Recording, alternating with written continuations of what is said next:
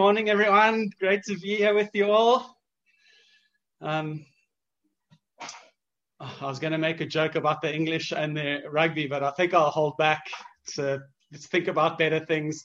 Yes, I know we don't talk about the cricket because England is number one, so we'll leave it at that. But it is good to be together this morning. Amazing to enjoy God's presence, to sing together. If you're joining us at church today, it's not normally your thing. Maybe you're just looking in, maybe you're exploring. Obviously, fantastic to have you with us. Hope you feel at home and relaxed. Some of you might be joining us from either YouTube or Facebook. We kind of made a last-minute decision for me to preach this week, so we didn't have time to record it. So we made an encouragement for people to move across into the Zoom meeting. So if you're just joining us, good to have you with us. I get to do week 3 of our Origin series and really excited about it. I don't know if you guys know this. I mean, we've spoken about it, but Genesis chapter 1, 2, and 3 are some of the most important chapters in all the scriptures. Someone needs to just mute there. I think it's Leisha and Clive. It's okay. No problem. 3 of the most important chapters in the Bible, they're like a slab, like a foundation slab that you lay upon which you build a house, upon which you can build a text. Z-R-U, there we go. So the first 3 chapters of Genesis, what they do is they lay a foundation for us to understand so much of who we are, of how our world operates, why the world is like it is. It's actually, it's like the strongest chapters that speak to our biblical worldview. A worldview is how we make sense of the world, how we make sense of ourselves, how we make sense of how we fit in and how, when things happen and the way things happen, how we make sense of all of these things. What we truly believe about reality and existence is shaped hugely through these first 3 chapters. So they're very important. These chapters include values, truths, attitudes, expectations, which radically inform our thoughts and our actions and how we actually end up living our lives. Now, maybe you're joining us, maybe you're not yet a Christ follower. Great to have you with us. As I said, you've picked a brilliant time to just check in and listen in to us, because what we're talking about today is extremely important. I don't know if you've taken time to ever think about your worldview or how you see the world. I wonder if it makes sense of your life. I wonder if how you see the world is congruent. In other words, that it works in every aspect of life, in every experience that you have, in all the turmoil and the complexity of life. Does your worldview, does your understanding of how things exist, is it able to contain the depth and complexity of it all? I can tell you honestly, as a Bible-believing Christ follower, I believe it's only the Bible. It's only the revelation of a heavenly Father who created me, but loves me and wants to know me. It's the only revelation I have that can truly make sense of all of my life. And I believe it's the same for you. I believe God is the one who can make sense of your life. And as we continue this series, we're going to see what God's creative intent is, that as God created the world, he had intention, but we know that this good intention has been distorted.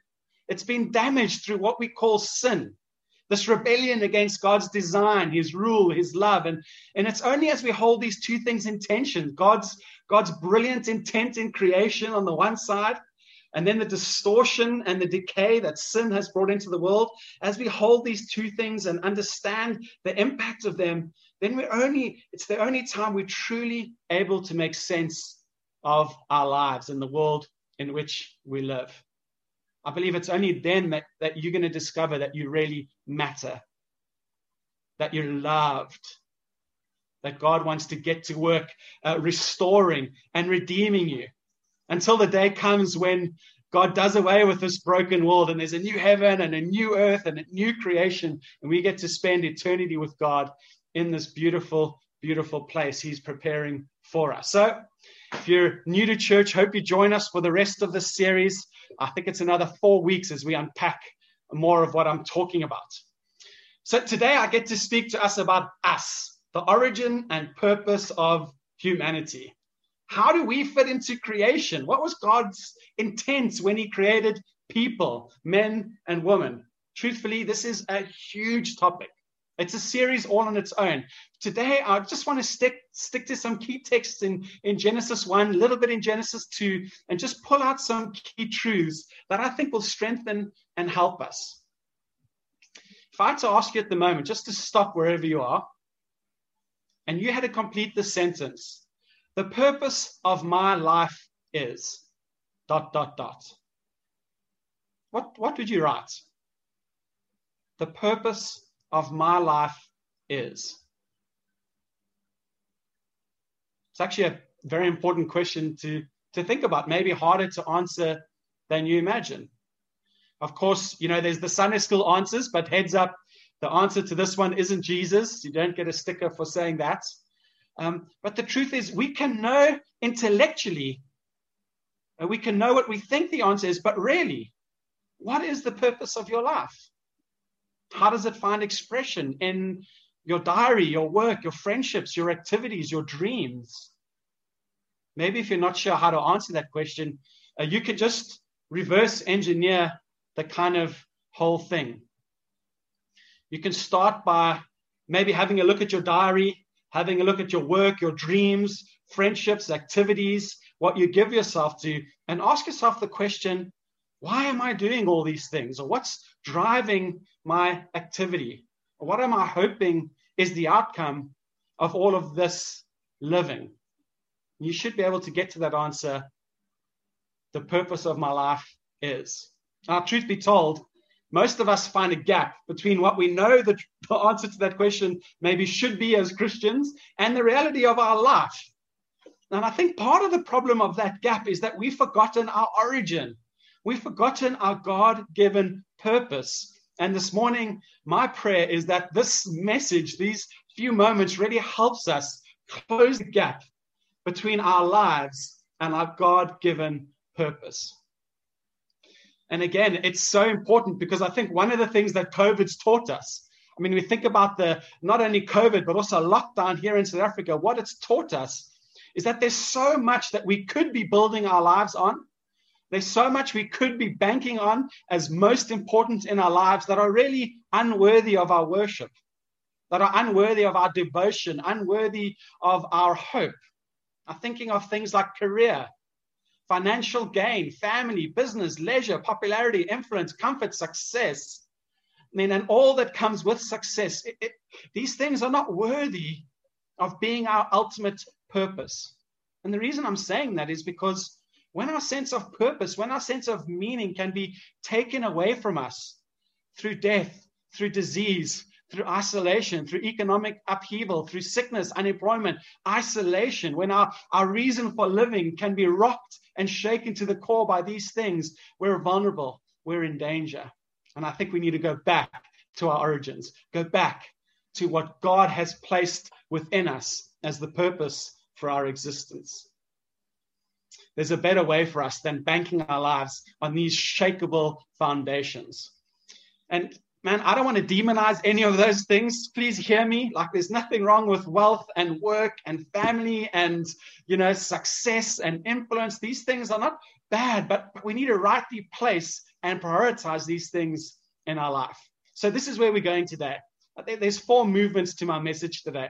One, I want to just make a quick comment and pull together the last 2 weeks. Then I'm going to look at Genesis 1, verse 26 to 27, and we're going to look at our origin. Then we're going to look at our purpose. And then I want to land by just sharing some thoughts of why so many people struggle with this sense of purpose. So here we go. Let me start. The last 2 weeks have been so good, but I just needed to say, I don't know if it's just me or if you're in the same boat, but they felt quite heady. I don't know if it's just the season of life we're in and maybe that it's on a screen and we're all just a bit, informationed out. Sometimes I've just struggled to really engage, but there's been a lot of truth and a lot of brilliant truth that's been shared over the last few weeks. And I wanted to say to you, that is the nature of the Origin series. We have to apply our minds. We have to really lay these foundations. And over the next few weeks, as we play that out, next week, Derek Broom sharing with us on work. And then we're looking at the origin of sin, the origin of death. They really are going to become more and more practical. But I wanted to highlight two things that I've walked away from over the last 2 weeks that have really impacted me deeply. Because every time we hear God's word open to us, we're expecting God to shape us and form us. The first thing I've walked away with is this idea: don't forget who God is. Don't forget who God is. The immense power, the precision, the creativity, the energy, the intellect, the detail and wonder of creation.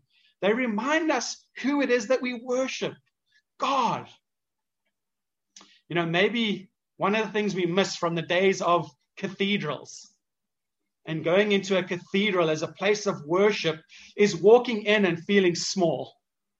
Walking in and being reminded that the God we worship is great and wonderful and big and over us and extravagant. Maybe in our spiritual lives, we can sometimes diminish God, kind of into our image, kind of make him smaller and smaller. We need now and again to be reminded that God is powerful, that he's the creator, and that we serve a mighty king. Of course, there's another reason we need to remember who God is, because if he really is the creator, then our world and our lives only make sense because of who God is. They only have meaning because of who God is. So if we have a high view of God, we're going to have a healthy view of ourselves. If we have a low view of God, we're going to have a low view of ourselves and the world around us. And then the second big takeaway that I've had is just a reminder not to let the debate about exactly how creation happens take away from the fact that it's God who created everything, including us. And the world only makes sense as we look to God, as we look to his word. God is not part of creation. God is not subject to creation. It's not limited by its laws. God is outside of creation, and he reveals to us through creation, through his word, through the church, who he is and what he's doing in the world. Okay, let me move on. This is the second movement of our message. I want to look at the topic, the origin of humanity. The origin of humanity. Genesis 1:26 says this: Then God said, let us make man in our image, in our likeness, and let them rule over the fish of the sea and the birds of the air, over the livestock, over all the earth, over all the creatures that move along the ground. So God created man in his own image. In the image of God, he created them. Male and female, he created them. God blessed them and said to them, be fruitful and increase in number, fill the earth and subdue it. Rule over the fish of the sea and the birds of the air and over every living creature that moves on the ground. Well, this is God's word. This is God's truth, and may he speak to us today through it. Now, when you read the creation account and then you read these verses, there are subtle differences in these verses that show us that humanity is unique in all of creation. That actually there's nothing in all of creation like you and I. So let me point out 5 of these subtle differences, 4 from these verses and 1 from Genesis 2. The first subtle difference between humanity and the rest of creation is that it seems more personal. Normally in the creation story, you hear, then God said, and then he normally says, let there be, let there be light. But something different is happening here. You don't get the let there be. What you get is actually this personalized first-person language of let us make man. There's something different happening here from the rest of creation. It's a personal, let us make man. And secondly, the unique thing is that our creation is unique in its kind. So if you were to look at the rest of the creation accounts, when it speaks about, creating, everything that moves in the waters, the winged birds, livestock creatures that move along the ground, wild animals, it always says according to their kind, but not so with people. We're not created according to our kind. We're not created according to any image other than the image of God himself. We are created in the image and likeness of God. That's unique about you and I compared to the rest of creation. We're not made for ourselves. We point to something greater. We point to someone greater. We represent something outside of this world as people. Okay, here's the third unique thing about the creation of people. It's this. It's male and female. Now we know that male and female is not unique in creation because we need to multiply animals, but this is the only time in the creation account that it's specifically mentioned.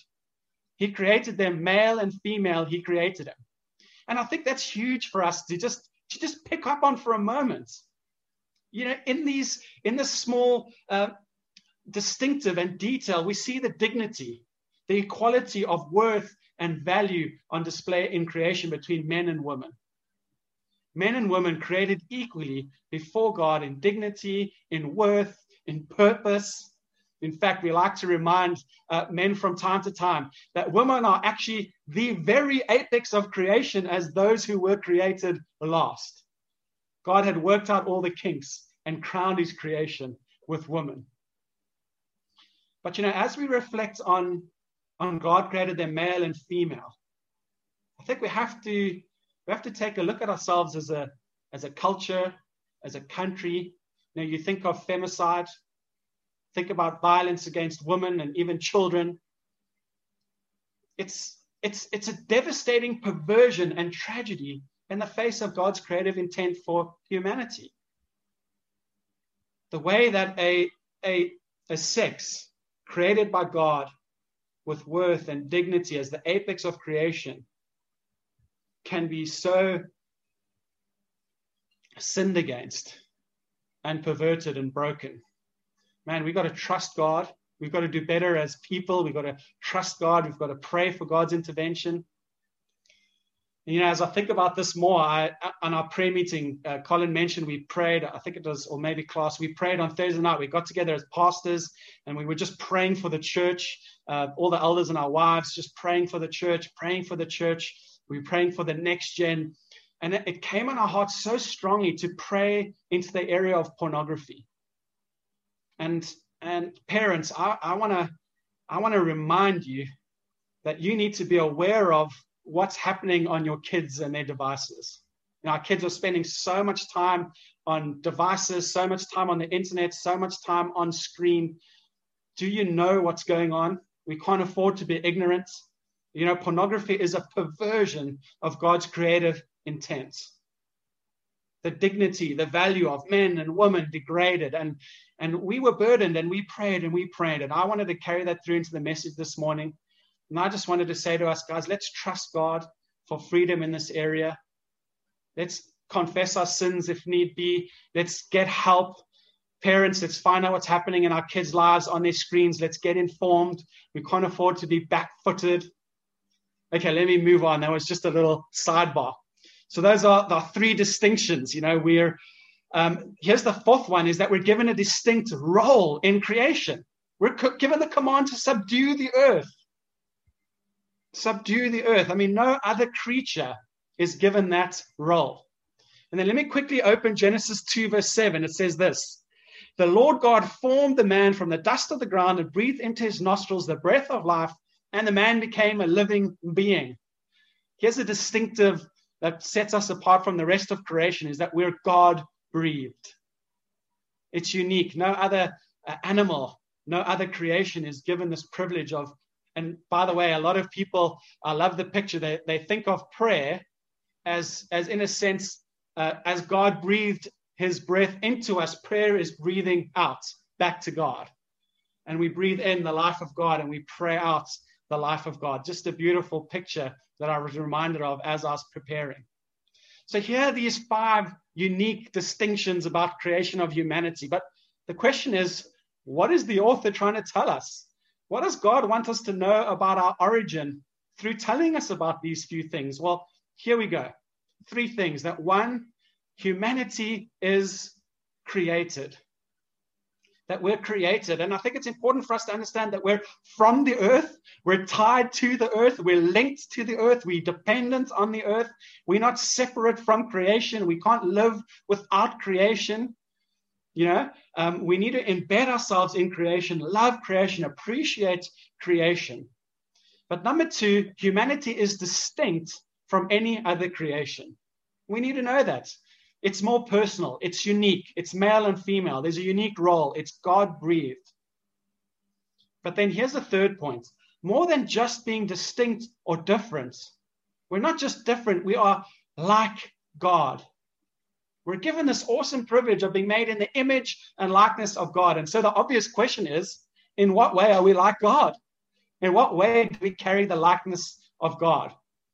And this is kind of the third movement of our message now. I want us to look at our purpose as humanity. And we're going to travel backwards a little bit in the book of Genesis. I hope you're tracking with me. This is exciting stuff.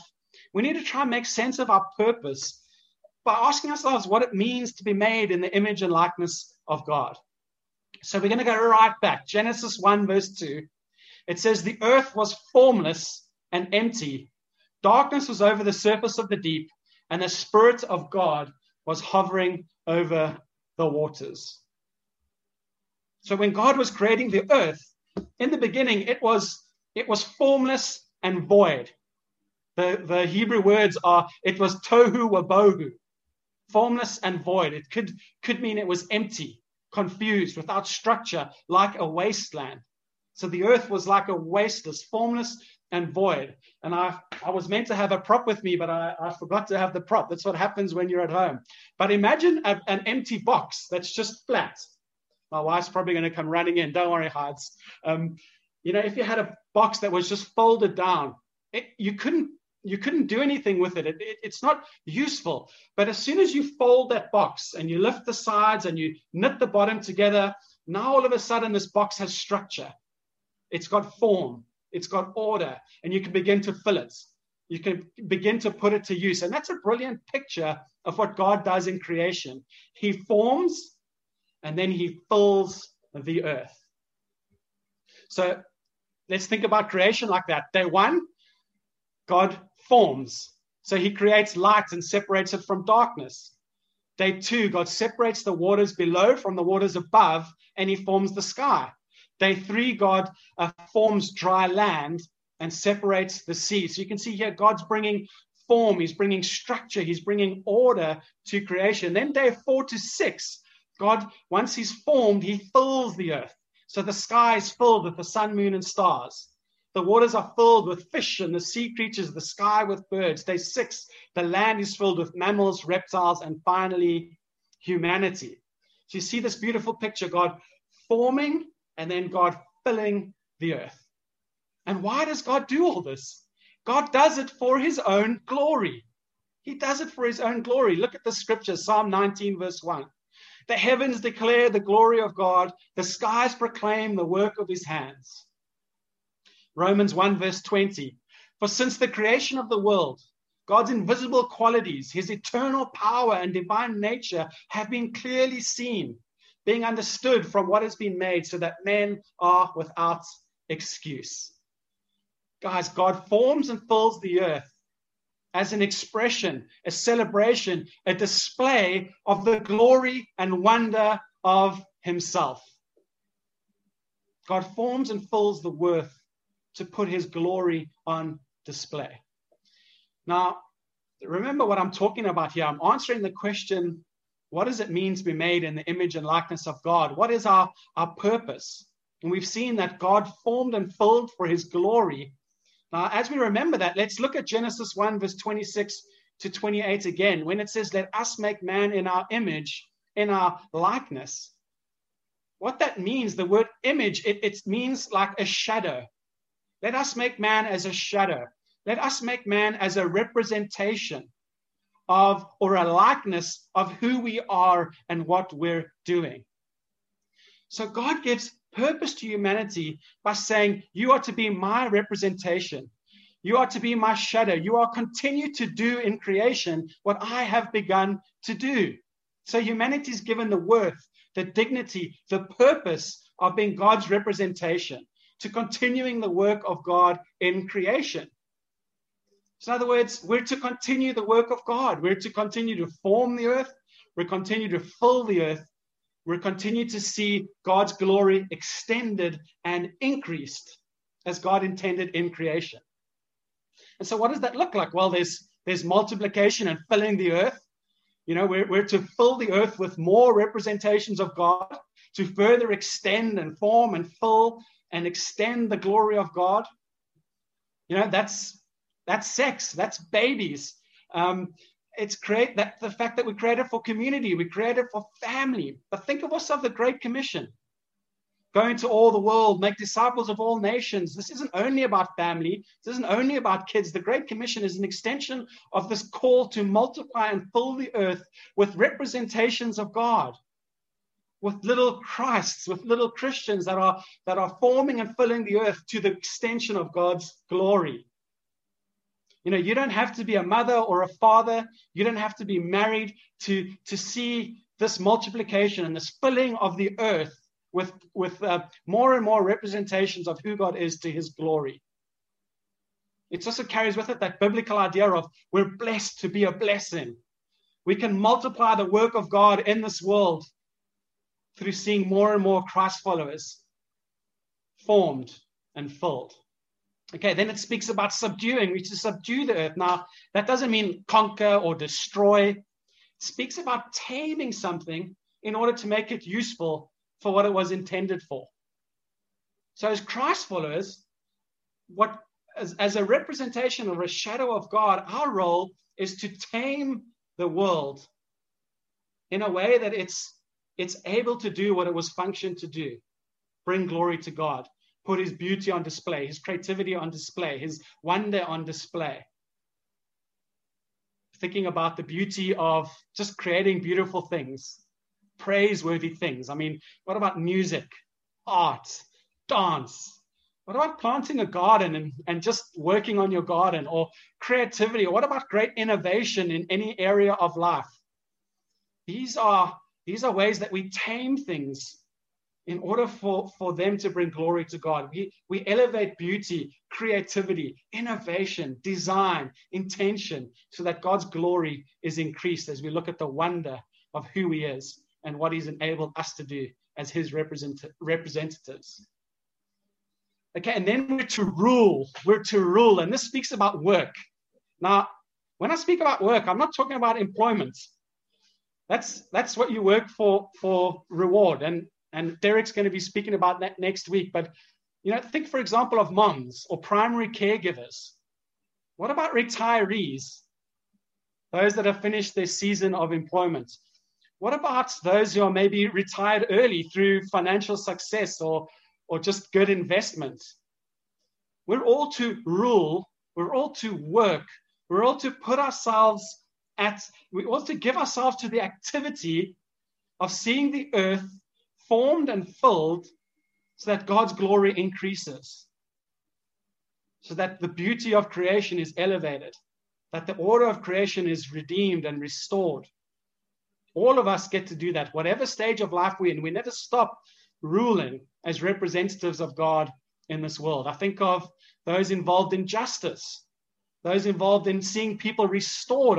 What about creating employment or opportunity for contribution? I mean, these are ways that we're multiplying the glory of God, that we're allowing people to take on their God-given purpose through contribution, through creativity, teaching art classes, education. I mean, so much of what we do is forming and filling for the glory of God. Okay, then Genesis 1:31. This is a good one. God saw all that he made, and it was very good. And there was evening and morning the sixth day. I want to say to us that part of our purpose is to celebrate and enjoy and bless all that God has made in creation. We're to enjoy creation. We're to celebrate it. We can enjoy leisure. We can enjoy a walk on the beach for the glory of God. We can celebrate all that we see around us as a reflection of God's glory. So humanity, we're distinct as created beings, and under the authority of the leadership of God, we're to continue his work in creation. Think about this cool thought, guys. The Garden of Eden was to be the starting place of a society of sinless development that would form and fill the entire world. That was God's intention, to start with the Garden of Eden, to develop a society that would grow and expand and fill the whole earth to the glory of God. This is our ultimate purpose. This is why we were created. This is what we're to do with our one and only lives in this world. Now, one of the cool applications for this is our lives, is that it starts to unravel any sense of like hyper spirituality that we can have, or this dualism that we can carry with us as Christ followers. Like in this world, there's the spiritual things, and then there's our life. Or, there's going to church, and then there's family, or there's, life group, and then there's our mates, where actually that stuff all gets dissolved as we look at creation. And we're made of the dust, infused by the Spirit, living for the glory of God. And so we seek to glorify God in every area of life, in the dirty, in the nitty-gritty. Our playing field for our faith is every day. It's in the material, it's in the physical, the natural, the ordinary. Yes, the emotional, the spiritual, the messiness of everyday life, how we live, how we love, how we relate to others, the attitude that we carry with us as we go about our lives. These are all deeply spiritual matters as we live out being made in the image and glory of God. And so let's not polarize our lives into spiritual and material. No, it's all spiritual. It's all to be done to the glory of God. Okay, let me move on to the final part of my message. And that's, why are so many of us struggling to find purpose? I mean, it all sounds pretty straightforward when I say it like this, but what happened? What competes? How do we not get this right? And I can tell you, we're going to cover this in more detail in weeks 6 and 7 as we look at the origin of death and the origin of sin. But today, I just want to touch on it. Genesis 2, verse 16, it says this: "And the Lord God commanded the man, you're free to eat from any tree in the garden, but you must not eat from the tree of the knowledge of good and evil, for when you eat it, you will surely die."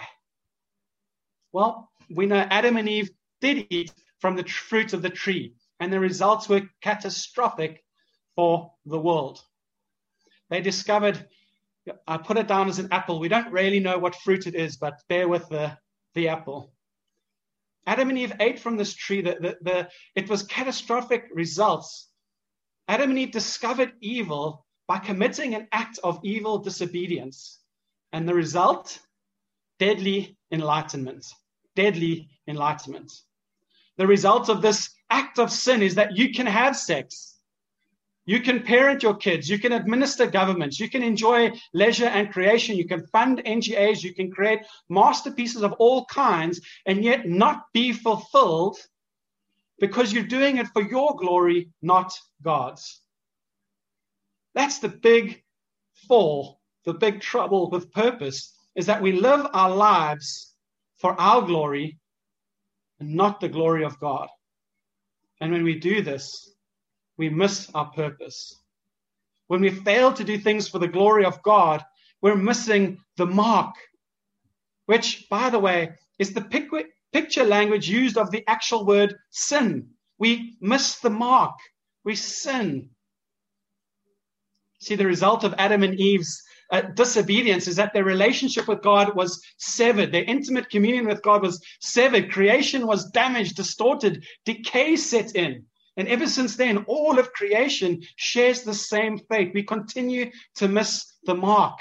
And for as long as we ignore, reject, or fail to celebrate and elevate and reproduce the glory of God, we're no longer able to be his accurate representatives in this world.